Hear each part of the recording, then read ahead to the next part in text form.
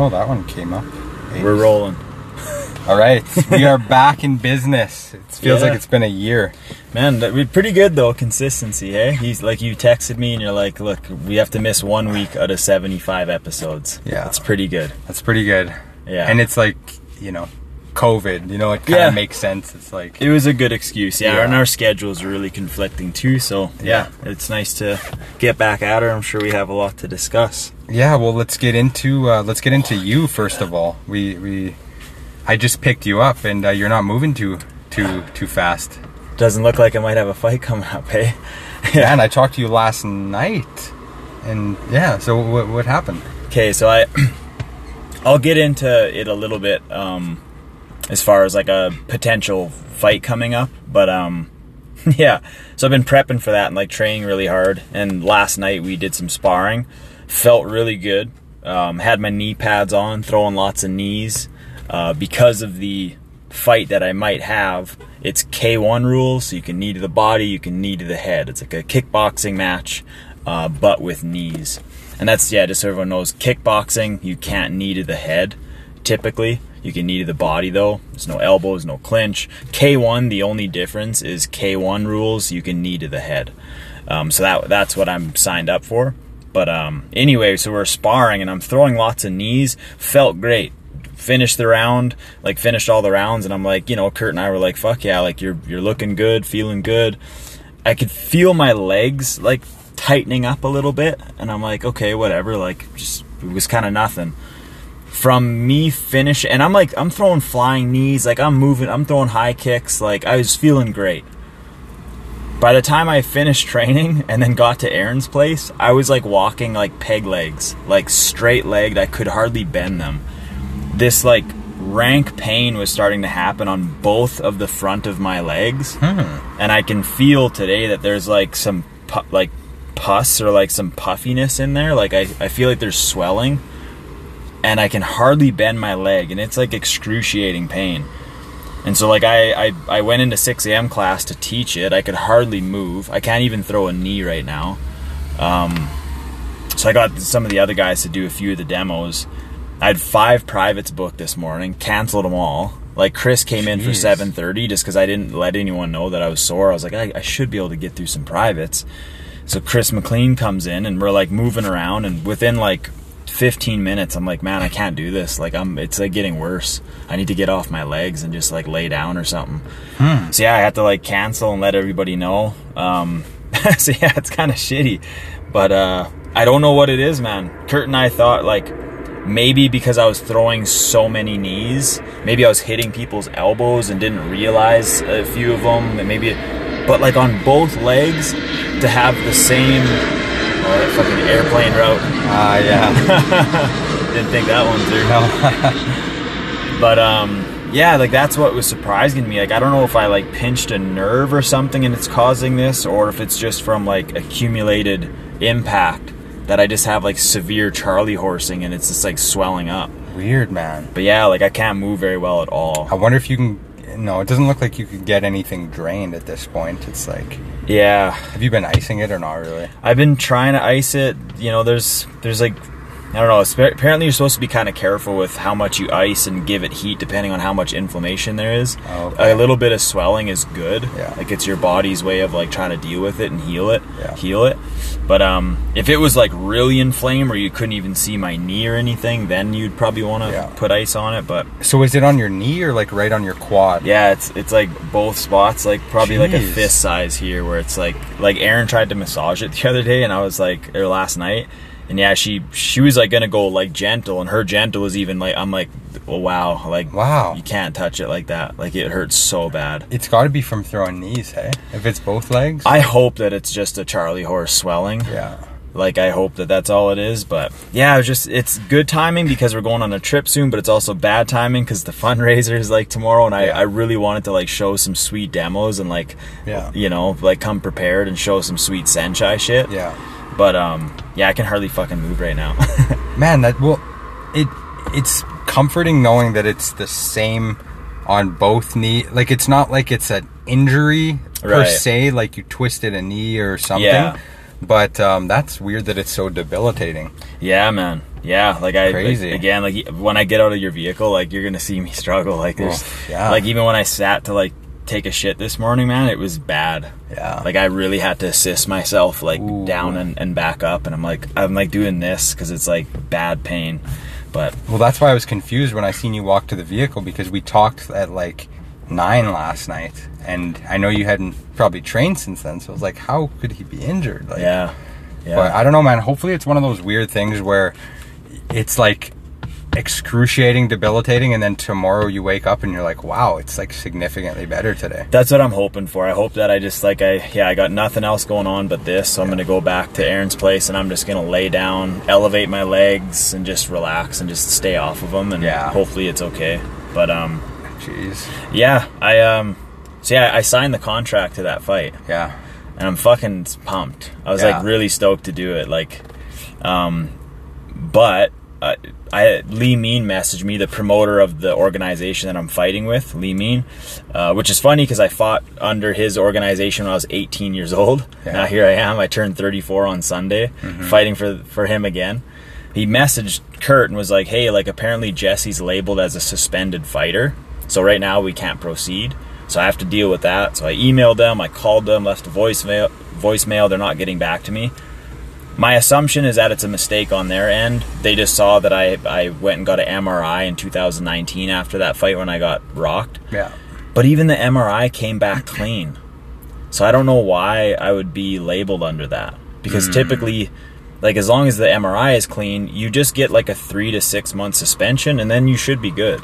Well, maybe they just, they never lifted it. Exactly. That's what I think is going on. So I think one phone call and I'll be all right. Yeah. So in my mind, like I'm fighting October 1st, like professional K1 kickboxing match. That's sick, man. That's exciting. Against a current Muay Thai Canadian champion. I think he just won the World Muay Thai Cup last year or something. Which crazy. So like it kind of excites me just because like that's a real challenge. Yeah. Well, I was telling you on the phone last night, you don't take easy fights, like. Yeah, and like we want to be smart about it. Like there was the one fight that I turned down when I think it was the only fight I've ever turned down was like a month's notice against a guy who was 17-1, and the one that he lost, he got injured. He like blew his shoulder out in the middle of the fight while dominating. That was the only fight I turned down because he was like a really good grappler and like some Dubai amateur champion. I'm like, you know what? I need more time for this guy. Yeah. Plus, I hate grappling, and I wasn't into MMA that much to take that fight. Yeah. But this one excited me. I watched the film. When you watch him, the guy that I'm fighting, there's no standout thing that is like, oh wow, like he's really powerful or really fast. But what he does have, it looks like he's got a really strong mind and a lot of forward pressure and really good cardio, which those guys are a beast. It's a good combination of stuff. I fought one of those guys before, Connor Derry, his training partner, and he beat me by decision.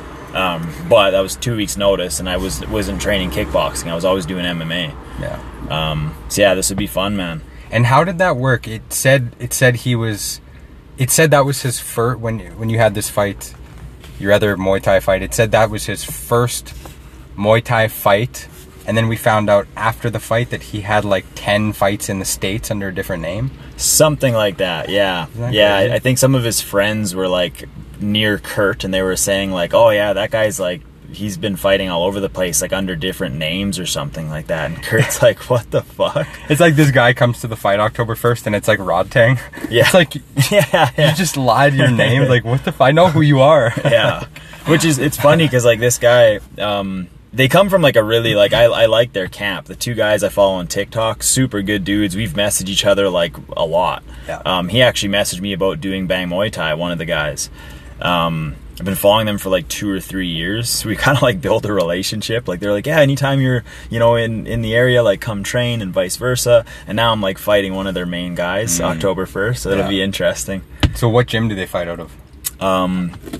Progressive. What do you say? Progressive Fighting Academy, PFA. Yeah, okay. Progressive Fighting Academy, I think, under Brad Wall. I think he fought in the UFC before. Okay. Yeah. So, do you know this guy's record? 6-1 professional Muay Thai. I don't know about his kickboxing or K1. Okay. I know, it just says 6-1 pro Muay Thai. Okay. I wonder if he's had MMA fights like you've had or not. No MMA. No MMA. Yeah, Lee said he's never had MMA fights. He's strictly like a striker. Yeah. It's one of those things where it's like, you know what you can do. You can watch a bit of tape. It's like, you know, you can't think too much about him. It's like, you know what you can do, and bring it to him. And yeah, man. And I felt like, it's like, I felt like a little charge, like a surge of energy as soon as I said yes. It's like your purpose just gets so defined. It's so clear that you're like, oh shit, like I'm preparing for this guy. Like, let's do it. Start eating good, start sleeping good, and just go to work. You know, I feel like I kind of needed that in my life right now. Yeah. Do you know what it reminds me of? You know how the whole concept of flow state, to get in flow, you have to do something that's challenging, a little bit out of your comfort zone, but in the realm of possibility. It's not like super hard, but it's like not easy either. It's almost the same thing when you're choosing an opponent. It's like you want it to give you a little bit of a rise and be like, oh, that's a tough fight. Yeah. But I could do it. Yeah. You know, it'll bring the best out of me. Yeah. And I believe I can win, but it's like it's not going to be easy. Yeah. It's kind of that middle ground. 100%, man. I think so many people have like that bullheaded Neanderthal thing where they're like, I'll fight anybody, anytime, any place. Yeah. Okay, go have a short career then. Yeah. Because you're going to be the dummy that they put against their good fighter, and they're just going to steamroll you and just build their record based off you. Yeah. And you're the one getting your ass kicked, getting injured, concussions because you get knocked out all the time. Yeah. I think people have to be like smart about who they, you know, it's like, someone at our gym actually said this one time. It was the one fight that I turned down that I just talked about. And this person was like, oh, she's like, I never pegged you as someone who'd get scared. Who would be like scared of someone. Someone at the gym said that? Yeah. And I was like, do you think that's like fear or smarts? Like, that's like, I was like, would you fight me right now? They're like, no. I'm like, is that, are you scared or are you smart? You like start taunting her. Are you scared? Yeah, but it's like, I mean, like you have to be intelligent in this game, and like look at Sean O'Malley. He selected his fights carefully. Yeah. He made more money than champions did, and now he's fighting Peter Yan. He finally is now like fighting some top notch guys, but he probably could have fought the top notch guys earlier. Probably would have lost, could have lost, and then the run is over. Yeah, you know. Yeah, you're intelligently selective. You're not scared by any means. You take challenging fights, and you know it's one of those things too where you know you get kudos to you, man. Like that's a tough thing. You know, you hear that it's like, okay, he's a kickboxing, you know, national champion. It's a scary thing, you know. Like you've only had one Muay Thai fight, but at the same time, it's like. It almost reminds me of when Dwayne Ludwig, when that guy from LFA was saying how Dwayne Ludwig went to go fight Jens Pulver, who was like the best in that division at the time, and nobody believed Dwayne would beat him, but it's like him and his camp, they knew what he was capable of. And it's kind of this thing too. It's like, you know, this on paper, this guy sounds like a fucking beast. Yeah. But it's like, you know, we know what you can do. And we believe in it, and I believe you could go beat this guy. You know, and I see that all the time. Like Kevin Ross, I watch a little video on him. I watch a video on Senchai. Yeah. These guys, they just take on big challenges. I think Haggerty too at one point. Yeah, man. Yeah, 100%. Yeah, Haggerty fucking literally won the belt and won championship, and called the guy out who nobody wanted to fight. Rod Tang lost to him, but Haggerty was like, aren't we? Like, isn't that what we're doing? Aren't we fighting the best? Like, do you want to be the best or not? Like, I'm not ducking anybody. I got the belt. I wanted Rod Tang. Yeah. You know? That's gangster. And he lost the belt because of it. Yeah. The other part was just, like, I really had to, like, put the idea of winning and losing out of my mind. I was like, man, I just want the challenge. I really feel like I want to test myself. And so I'm going to get into this, but I was watching, like, Luke Rockhold is fighting this weekend against Paulo Costa. And there was an interesting interview with him and Daniel Cormier. And Daniel Cormier asked him, like, when you were fighting before, like it was you pursuing the belt, like you wanted to be a champion. You've got the belt, now you got all these brand deals, you're making, or he lost the belt, but he's got a bunch of money. Daniel Cormier basically asked him, like, when shit gets tough, like Paulo Costa, if he rocks you, you know, and you get wobbled or something, like, what motivation can you draw from? Like, what is your why? Why are you fighting this guy? Why did you call out a Paulo Costa? You know, like, that's a scary match. And man, it almost seemed like Luke Rockhold is in it for I think Paulo Costa's gonna knock him the fuck out. Yeah.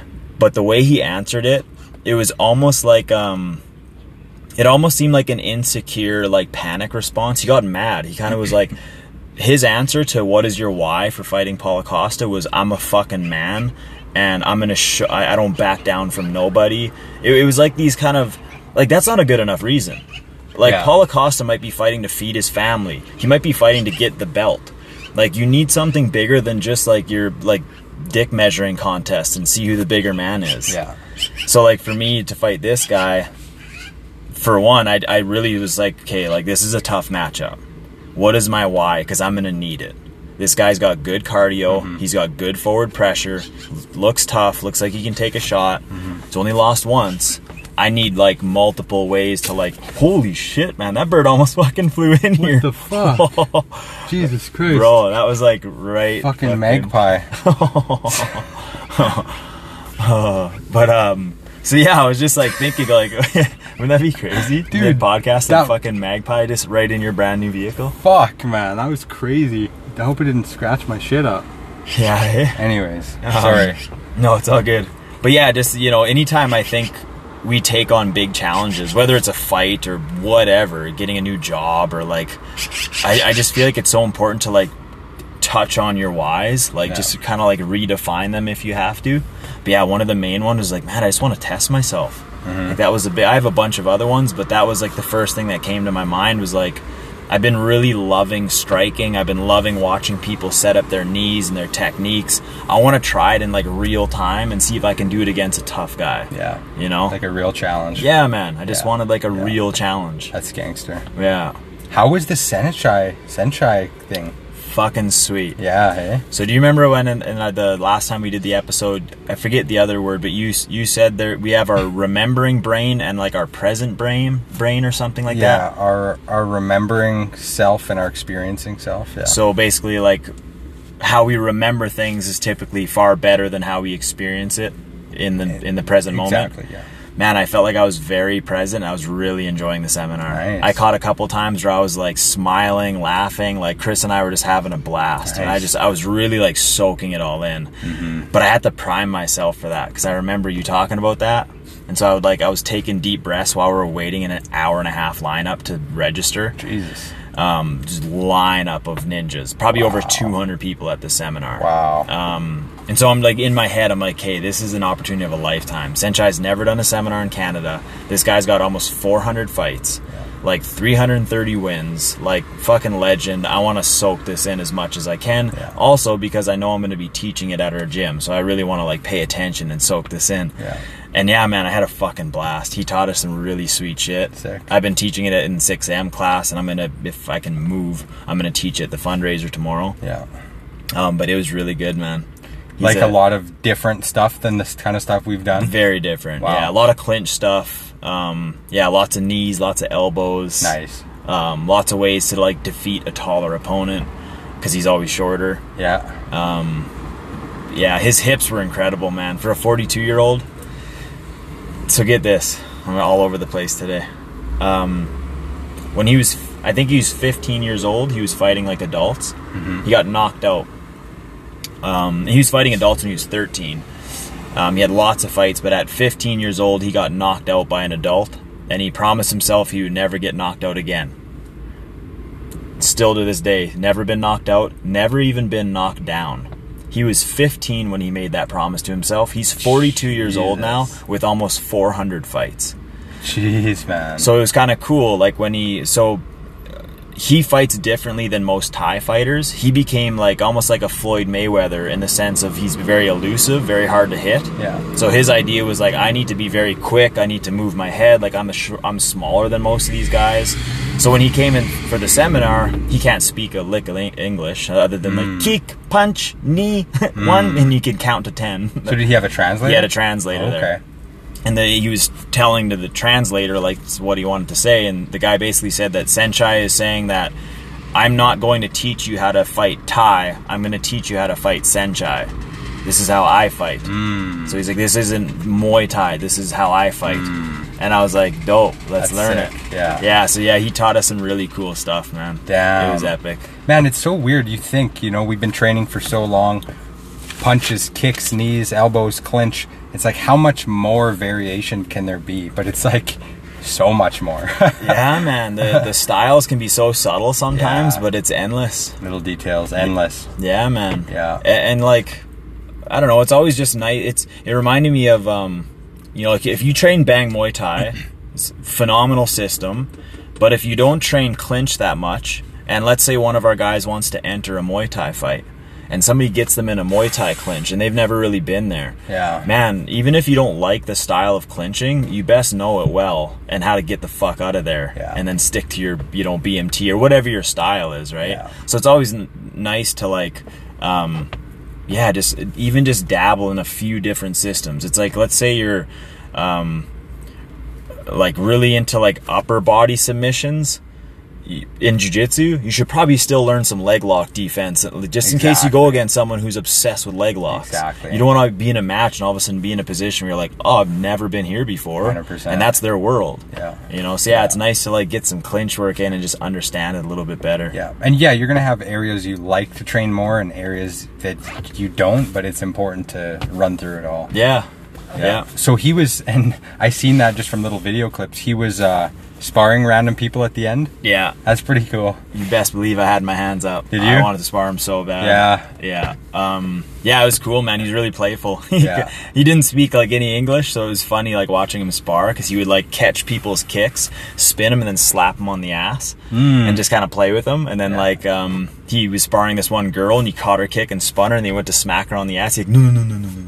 But he was like a really like playful, friendly, like just sweet guy. Yeah. You know, Yeah. but like killer. Yeah. Killer. Yeah, crazy, hey? Yeah. Just a true fighter from a kid, like. And man, it's just cool what a legacy you can leave behind. Like when you've made that big of an impact in a particular field like martial arts or any field, whatever you touch is worth money. So we finished the seminar and we're about to like line up for photos. And he's just, I don't know if he planned this or if he's like, oh, I might as well make an extra buck on these Canadians. I'm going to auction off my gloves. And so right when they announced that, I'm like, oh, fuck, like I'll pay $250 for those. As I'm thinking I'll pay $250, he's like, $100, 2, 3, 4, 5. And I'm like, all right, I'm out. Yeah. And yeah, they ended up selling for $850 in a matter of like 3 minutes. That's crazy, man. Yeah.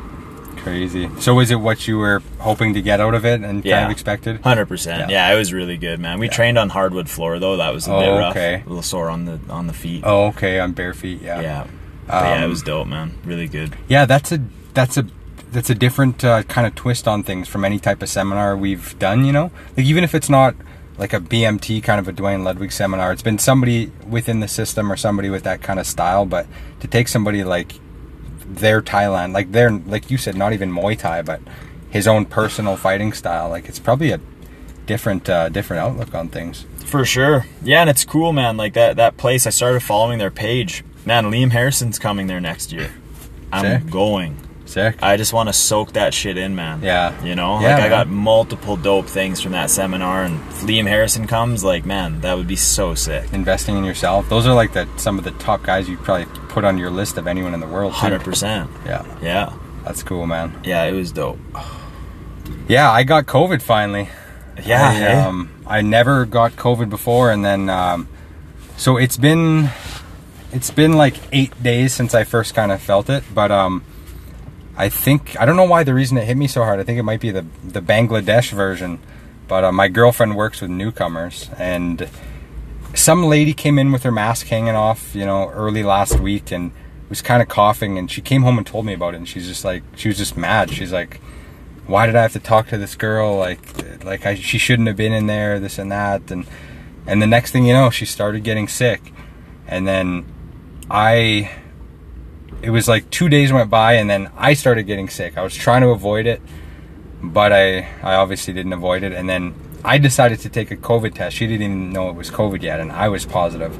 So then she did, and of course she was positive. Right. So, but it was, yeah, you know, some people are kind of getting a little bit of a cough, and I was like, for two of the nights it was really bad. It was like bad for 3 days, but it was like freezing, like shaking cold in bed, fever, and then, you know, you wake up, take a pill, and then you're like sweating, like your sheets are soaked, and just the headache, the weak, the like achy, everything achy.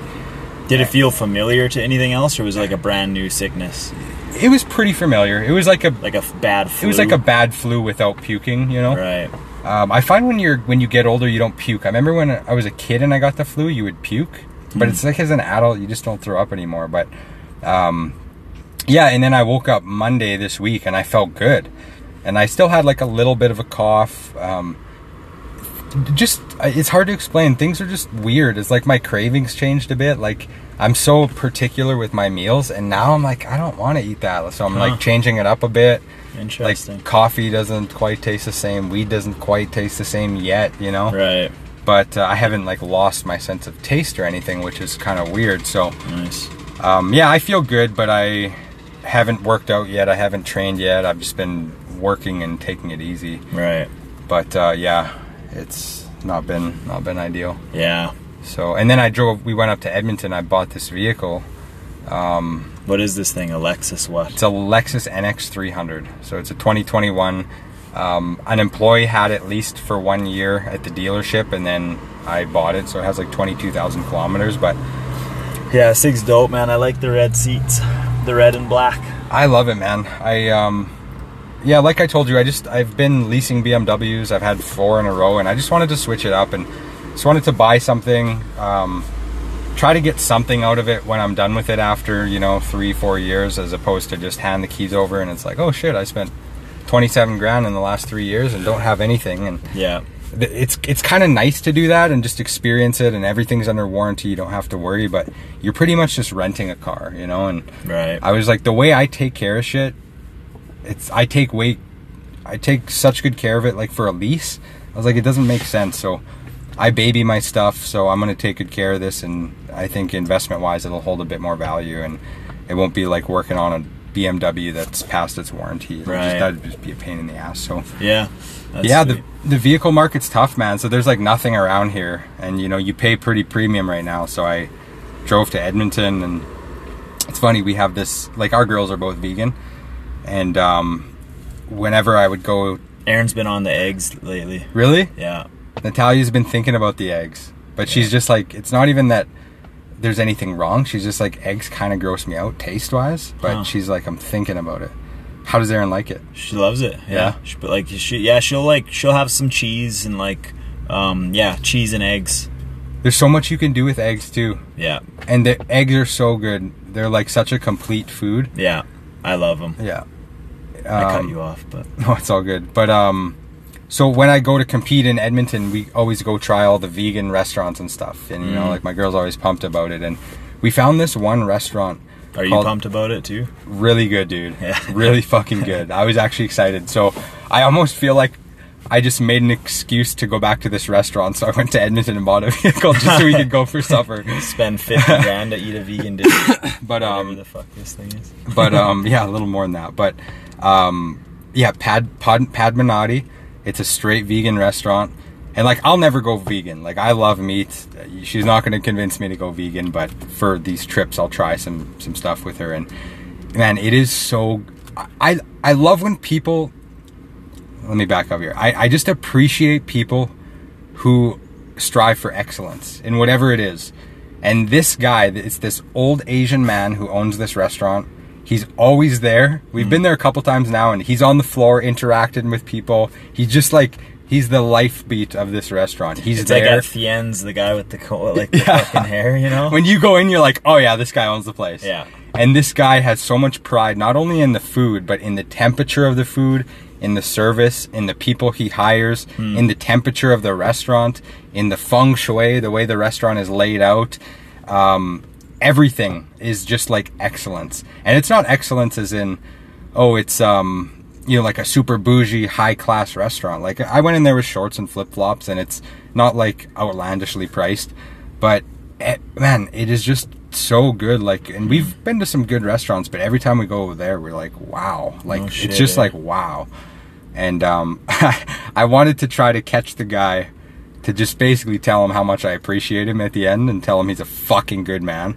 But he was like taking selfies with this group of kids at a table for so long. I was like, okay. Is he like famous or something there, or why are people taking selfies with him? I don't know. It was someone's birthday. It was this table full of like 16-year-olds, and I was just waiting, but he just kept like videotaping them and like taking selfies with them. And I don't think he's famous, but I think he's appreciated. Yeah, and he's been doing his thing for a while, and people like are like, yeah, this guy's the man. But yeah, Padmanotti. If you ever take Aaron to Edmonton, there's 2 locations. Go to the one right in the hood downtown. That's his. Interesting. And you definitely see people smoking crack on the street within a block of it. But no shit, there'll be Maseratis parked out front and like expensive business people eating there. Wow. It's one of those hole in the walls. Damn.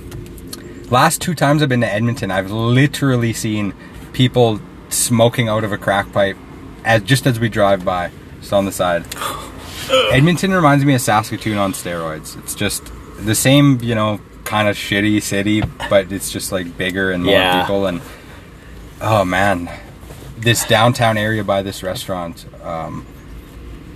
it's so fascinating to see people who are doing drugs and like sleeping on the streets, but it's so like heartbreaking too.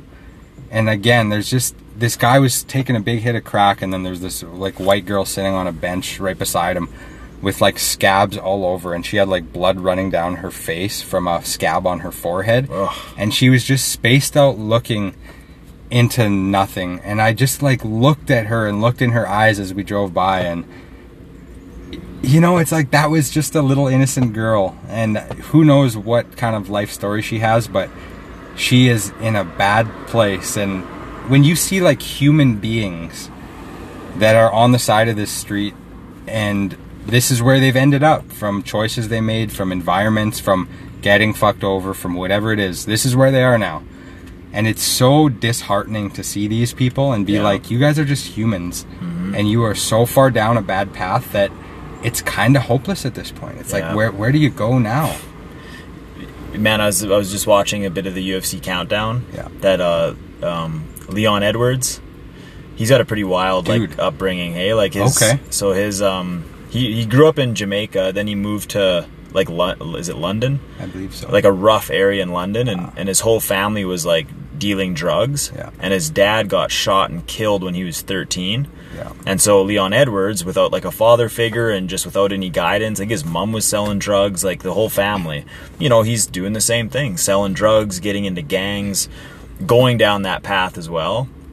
Then his mom, I think when Leon Edwards was 17 years old, she was like, hey, like, go check out this martial art gym. I want you to get the fuck off the streets, because like this ain't gonna end well for you. Yeah. So he goes there, and lo and behold, he's like, oh, like this is sweet, like I can get into this. And like that just kind of like took over his mind. He just said he fell in love with it, and it saved his life. It's crazy how many times you hear that. Kevin Ross, same thing. Guy was like an alcoholic when he was 13 or 14. Finds Muay Thai and was like, oh yeah, I'm addicted to this now. Yeah. Fuck booze. Isn't that crazy? Yeah, man. It's just a savior for so many people. Yeah. Man. Especially I find people that have like those really like martial arts is intense. Fighting is intense. And doing drugs can be pretty intense. Like living on the streets, doing crack, doing like gang shit. It's like those people that live that lifestyle like in gangs and are looking for that thrill, like stealing cars and like doing some fucking wild shit. They almost thrive in fighting because it's almost like that same thing, but in a controlled environment. But I wonder if it, like their mind almost just like is just looking for that intensity. Yeah, it's like chaos in somewhat of a controlled environment. Yeah, you know. So yeah, it's like I find a lot of those like champions sometimes come from like some pretty like rough backgrounds. Yeah, you know. And think of the Diaz brothers. Like those guys. It's hard to picture how those guys could thrive in life without having an avenue like martial arts. Yeah. Like they're not good communicators. They're just those type of guys that could rub people the wrong way just with their attitudes and how they are. And just how would they express themselves? Yeah. They would express themselves through like violence and street shit and like and they are like such connoisseurs of like martial arts through that rock in their life. And it's cool to see, man, how it can just help people. Like think of a Mike Perry. If it wasn't fighting, that guy would be so far in jail. Oh, man. Yeah. And he's fighting Michael Venom Page in a bare knuckle boxing match, I think.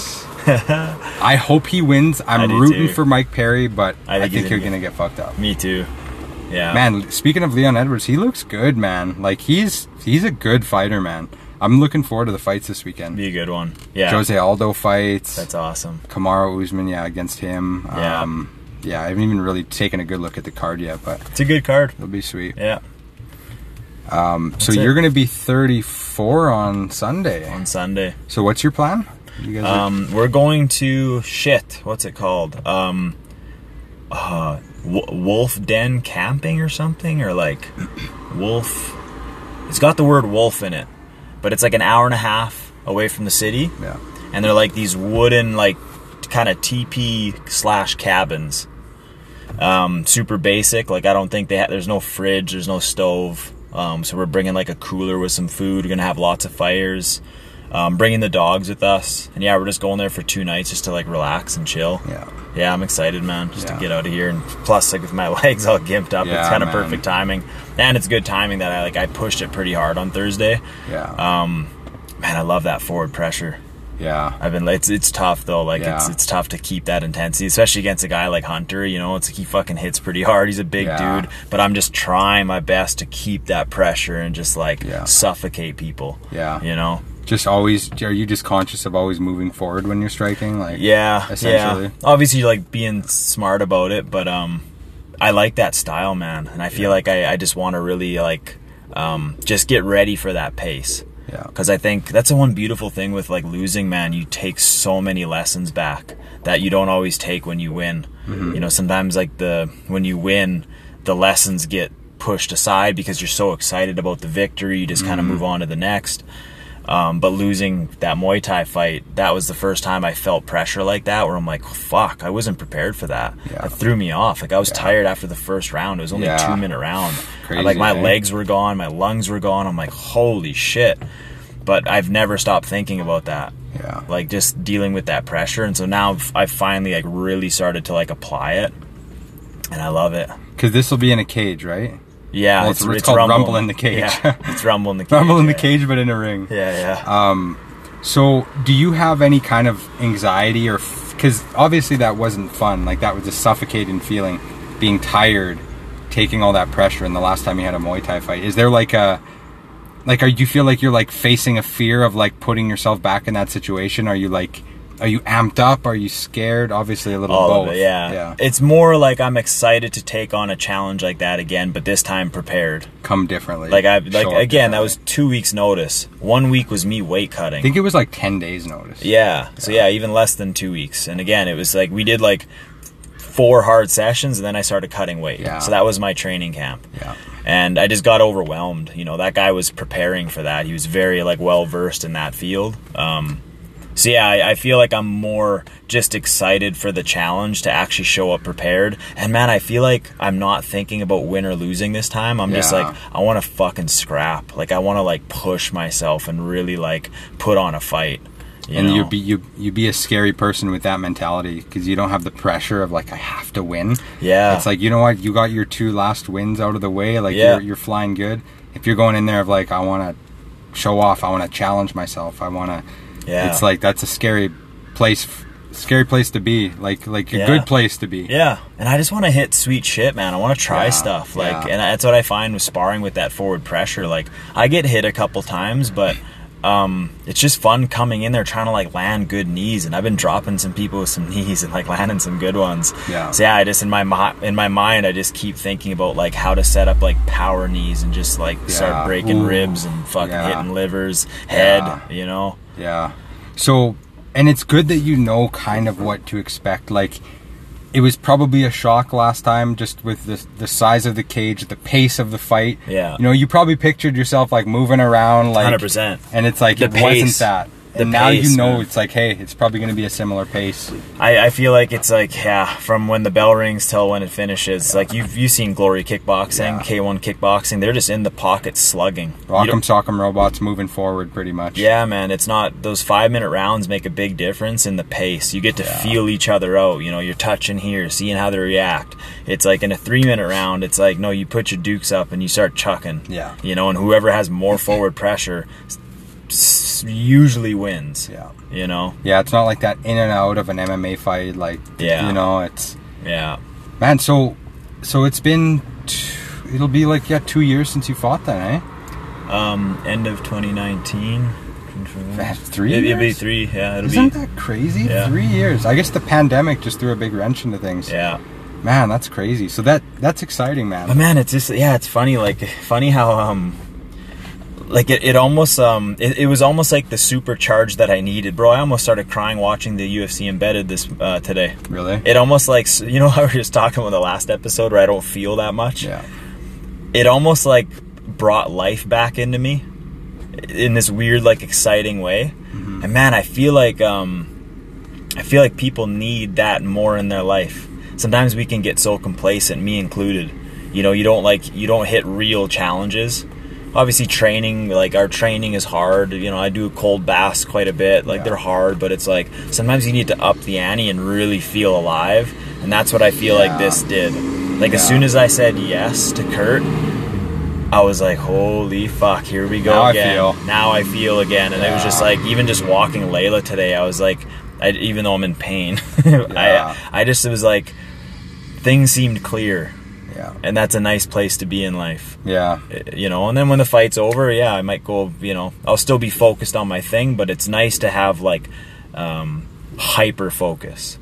It's like, I know martial arts is the thing and I give my life to it, but it's like a fight changes things a little bit. It really brings that fear involved, and again, it's forcing me to revisit what my why is.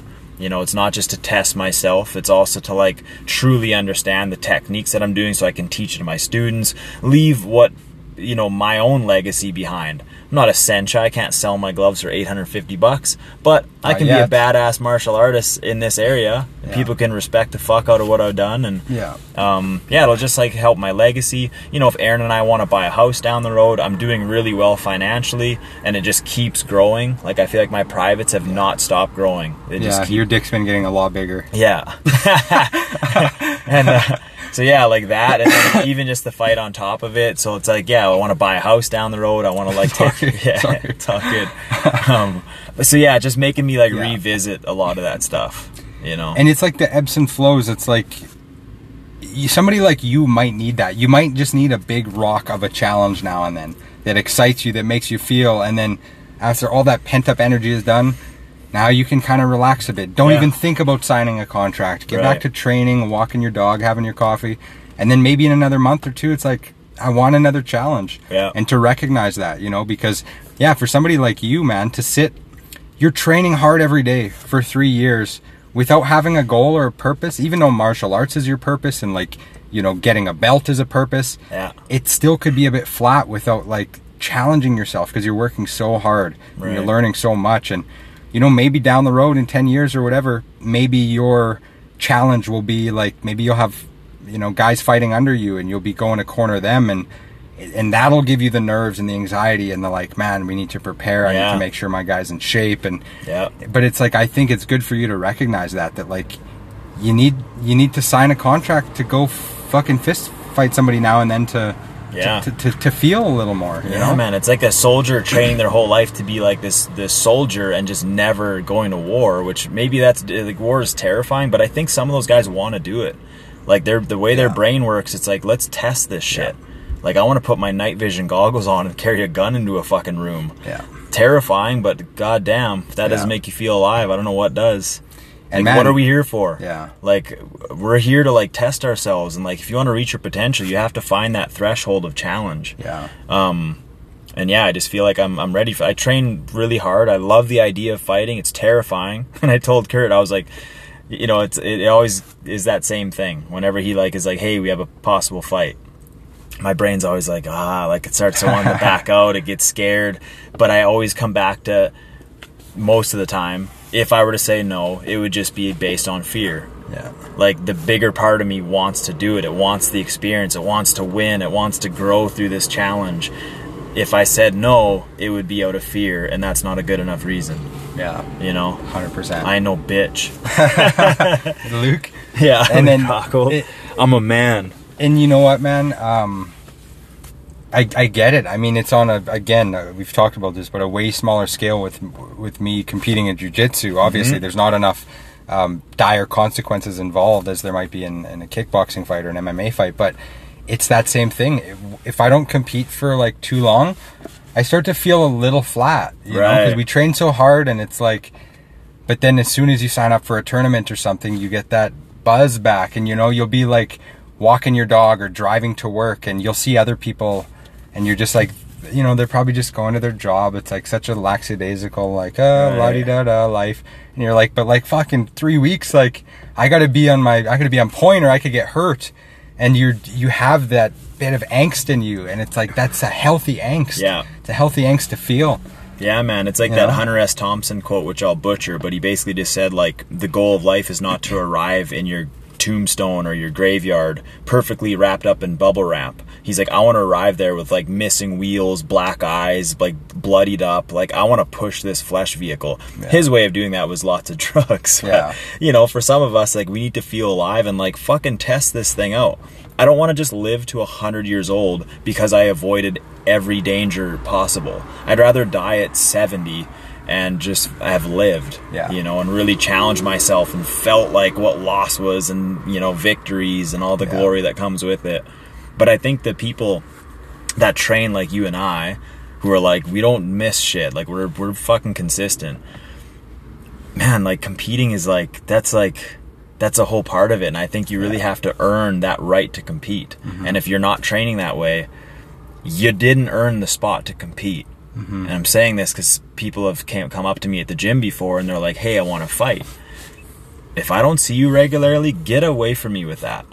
Like, don't waste my time. Prove to yourself and me or whoever your coach is that you can actually show up and be consistent. I don't care about pipe dreams about you wanting to fight when you show up once a week. Not enough. You want to fight someone who, when you train once a week, you're going to fight someone who trains 6 times a week. Do you really want to do that? You really want to take on that challenge? Like, fuck, man. It's cool when you can watch UFC and see those guys' lifestyles as they walk into the arena, and they're telling people they're fighters and this and that, but it's like watching that and like picturing yourself like, fuck, that'd be cool, that'd be good for my self-esteem. That's different than walking the damn walk, man. Yeah, man. Like, yeah, it is. It's a beast. Are you fighting on the same card as Lucas? Yeah. Man, Lucas, how old is he now? 17? 17, I believe. This kid, you know, we trained with him when he was a kid, you know, coming 13 years old, he started at our gym, 13. Small guy, very skilled, you know, good athlete, but, you know, small guy, younger guy, and he's filling into his body now. He's getting big, he's getting mean, and his skills are still there, his dexterity's still there, and he's gonna be a scary fighter, man. Yeah, man. He's a beast. He's a young man. Yeah, it's really cool, like, seeing, and that's why, like, you know, I love the whole, you know, I love that, like, one day, like, I'm just gonna be teaching, you know, and it's like, you get little, like, gems like that where you're like, oh, fuck, like, this isn't just a good athlete, this is a hardworking guy who's focused. It's like a hunter, you know, you get this young guy who's dialed in, trains hard. Like, I would rather have to work with people that you have to be like, look, take a day off. It's the opposite sucks, where you're like, fucking get to the gym, like, you got to train more. And like Lucas and Hunter, like, those guys are just, they want to train. They love it. You know, and it's okay if you just want to train and, you know, get some cardio and conditioning in and learn some shit, but then go to the lake on the weekends and this and that. But it's like, just don't talk about how you're going to be like a pro MMA fighter. It's just the competition that requires serious training and serious, like, you know, mental toughness. But if you just want to train, I don't give a shit how often you come. You can come once a month and I'll still love you. But you come to me and you say you want to fight and you show up once a month, go fuck yourself. Yeah, for sure. Did you see the fights last weekend, like Cheeto Vera, Dominic Cruz? Man, Dominic Cruz looked good. He looked good. He was like very, Rob Font. He's very active, you know, and he was landing. But it's like, man, Cheeto's on a roll. I kind of, man, in my head, I was like, this is going to go exactly how Rob Font and Cheeto goes. Those guys are fast, but the problem with that kind of footwork is you're never gripped to the ground, so your power lacks. So he's landing 100 shots per one of Cheeto's. Every time Cheeto touched him, he did the chicken dance. Because he's like, he's lowered his center of gravity and he's gripping the ground and he gets power. Whereas like Cruz is like, here, you know, and he's all over the place. Your feet are moving. You don't have that same kind of impact. And plus, just naturally, I think Cheeto probably just hits harder than those guys. And he's big for that weight class. And he's a big guy. Of course, Dominic could beat me 7 days a week with one hand tied behind his back. But the criticism I have of Dominic Cruz is he's got that, you know, cool style where he's switching stances, a lot of footwork, But whenever he switches, he just dips so low. Yeah. He slips so low on those sides. And it's funny, like, in the minute of him getting knocked out, I was like, that left high kick is there, Cheeto. Because whenever he's standing in that unorthodox stance, like, I don't know, when Dominic dips like that, it's like, I don't know, man, it was just there. It was just there. Yeah, Cheeto's a scary dude, man. And you could tell he's focused. He's doing it for his family. He's like on a mission. Yeah. He's just that guy who everything has aligned for him, and he's paid his dues. Yeah. He's fought however many guys. Like, he's just kind of the guy right now in that division. Man, it's crazy how, like, Dominic Cruz almost seems a little bit like this. He seems a little bit like Luke Rockhold, where there's a little bit of, like, it seems disingenuous. Like, they're made, like, especially Luke Rockhold, more so than Dominic Luke's Cruz. painful, man. He's painful, man. And, like, sometimes I just wonder, like, you can't fool people like that. Like, people smell it. They read it. Yeah. And they can read that, like, I just wish he was, like, himself. Yeah. You just have more fans. Yeah. Everyone's trying to be this Conor McGregor. The reason people love Conor, because no matter what he said, even if it was disrespectful, you're like, yeah, he meant that. He's himself. Yes, he's just he's a himself. shit-talking Irish guy. Yeah. Dude, it's the same thing in music. Somebody blows off with this unique style and everybody loves it, but that unique style is that unique person being himself, and then everybody tries to copy that style and it just doesn't work. Yeah. Because they don't realize it's not Not a gimmick. Yeah, you're not doing what people want to hear. Like, you have to do you. Yeah. And it's going to be different than that cool thing that's in right now. And yeah, that's the thing, the Conor McGregor effect. Everybody's trying to do that thing. And you know what, even, man, like, it's just upsetting. Like, I love Kamaru Usman. He's so good, but the more you see guys win, retain their belt, be champions, they just kind of turn into this, like, fucking cocky idiot. Right. Like, even Kamaru now, just like all the shirts open, the chains, he's got all the jewelry now, and he's just got this ego to him now. And like that, like Davidson, Figueiredo, like some of these new champions, after like 1, 2, 3 title defenses, they just think their shit don't stink. Yeah. And it's like, hey, tone it down a bit. Yeah. You know? Yeah, it can get to their head. And man, what like, not everyone is going to make the money. Most people aren't going to make the money that some of these Sean O'Malley and Connors make, because like they're Ronda Rousey. But it's like, man, even like a gimmick like Khabib, like when he put the wig on, sometimes that's all you have to do to stand out. You don't have to like try to like me talking shit in a mic would be a disaster. Oh, me too, man. But I could wear a wig. Like, sometimes you just have to think a little bit more about how you want to market yourself. But I think when you start shit talking and you suck at it, and it's just like Luke Rockhold, man, you're shooting yourself in the foot. Yeah. Unless maybe he wants to be the heel and have everyone just hate him, but he's cringe, guy. man. Yeah. Like, even the interview with Daniel Cormier when he was talking about, like, I'm a fucking man, and I was like, man, you are an insecure man is what you are. Yeah. Good fighter, good athlete, but man, like, what you're saying right now is not making me feel comfortable. Whenever I see Luke come back, I'm like, win me back over, Luke. Like, you know, And it's the you opposite. have potential. And then he'll grab the mic and talk, and I'm just like, oh. Yeah, man. So hard to be a fan. Yeah, just that, it's authenticity, man. Like, whether you're on Instagram just posting random shit, like, you got to be authentic. People sniff it out. Yeah, people aren't stupid. No. Yeah. Bye. Well, should we wrap this up? I think so. Well, yeah, I kind of feel bad for your knees. Unless you want to talk about him one more time. Yeah, let's close it off. We got a few more minutes here. Yeah, we got like 7 minutes. Yeah. Yeah, just to wrap this up, I just wanted to do like, and I probably won't talk about him again unless he like says some wild shit again and pops up, but I think he's going to be famous for a long time. We talked about Andrew Tate, and I just literally wrote down Andrew Tate final verdict. He's blowing up, man, like more and more, and I don't think he's going away for a little while. But I was just, I'm thinking about him lots just because, yeah, he's always on my feed. I see him all the time. And again, like a lot of what he says, I really do agree with. A lot of the other stuff, especially around like women, I think he's a fucking moron. I think he's an asshole. But a lot of the stuff that when he talks about fighting, obviously he's well versed in that. He's really smart. When it comes to like, government corruption, I think he's spot on with that. When he talks about like psychology and a lot of like masculine feminine energy, I think he's right on a lot of things. But I was just thinking in my head, like, do you think he's good for like young men to follow? You think he's like if you're like young kids in like high school, do you think like them watching Andrew Tate is going to help them improve their lives.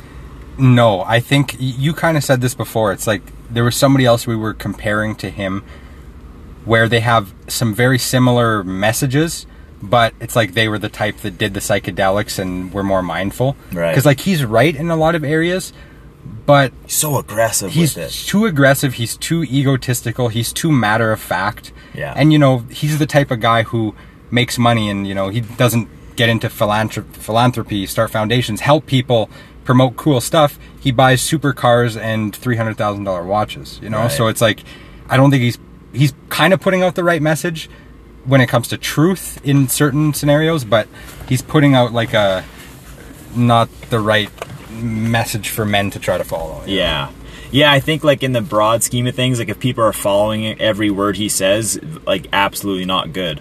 But because he's so direct and so black and white, if some kid stumbles upon the one video where he was talking about like he was basically saying what Jocko Willink always says, like fuck motivation. Like you think all these people you see in the gym are motivated all the time? No, they have discipline. So if you like stumbled upon that video, the way he punches you in the face with some hard truth, it's inspiring. Like you almost need to hear like that like hard push. You don't want like someone teeter-tottering in that particular field. So I like that he's so blunt in some ways, but what I was thinking was like, man, there's a lot of better people to follow, like for men in general. Yeah. Man, a lot of women love this guy, just so you know. This is not just like young men that are falling in love with this. There's some girls who are like, yeah, he's an asshole, but then like the interviewer say something else and you can tell the girl's very attracted to him. Yeah. There's something about his like dominate. Obviously he's wealthy. You know, I think he's a handsome guy. Kind of, yeah. He's got a really scrawny neck, but you know, he, little penis head. Little pea head. Somebody else said that. Yeah. But I was just thinking, like, man, there's other people that are giving like really strong, like masculine messages, like Jocko Willink, who are just more well balanced. Yeah. You know, like they're family men. They're loving, but they're still hard men. Yeah. Right? Like Jocko Willink he's killed people before. He's a black belt in jiu-jitsu. Doesn't get harder than Jocko Willink. Exactly. Yeah. But he has a softness to him that I think is far better, especially young men watching him, or like when you're in like high school and you're watching this guy like just call women bitches all the time and that type of shit. Now all of a sudden fucking 17-year-old Timmy's calling his girlfriend a bitch. And I don't like that. For whatever reason it makes me uncomfortable when guys refer to women as bitches too much. Yeah. Like it's because you're a fucking gentleman. But you know, like for real, it's like when he, even on the Full Send podcast, but you know, doing this and when you're with bitches and I'm just like, oh, it's like it's too much. It's too brash. Like but you know what? Like we talked about it too. Like those types of guys attract a certain type of female. Like you're gonna get the fucking club goers, like these girls that just, you know, fake lips, fake tits, fake hair, fake lashes, fake nails, you know, fucking $1,000 dress. That's who you're gonna get. You know, they kind of one that attract likes each to other. refer to themselves as a bad bitch. Exactly. You know, and so, but I just was thinking, I'm like, he's not it. Again, I like some of the stuff he says. I think he's right, but he's too much. I kind of let him into the algorithm on my feed because I kind of like his little clips, and I'm interested to see what he's talking about. And like you said, I agree with a lot of it, but he's not the model that everybody should be looking to. He's very polarizing, very entertaining. It's attractive to watch sometimes. Like it's almost like a comedian who like touches buttons where you're like, holy shit. Like that's what it does for me. Even though I know some of it's wrong and bad, a part of me is like, oh, he's saying it right now. Like this is cancel culture. And I get like excited, but I'm just like, as far as role models, fuck no. And again, kind of like the Conor McGregor thing, it works because it's pretty genuine. Like he's kind of himself. Like on the Full Send podcast, as soon as he came on, they're like, we're gonna get some cigars. My girl's just going to get them for us. And they're like, what if they just don't want to? What if they say no? And he's like, how could you say no to me? And I'm just like, yes. Like, let's go. You know? Exactly. So, but let's get out of here so we can get your legs to stretch a bit. Feels like it's been a minute, but nice chatting with you, buddy. And until next time. All right. Thanks for listening, everybody. Episode 76.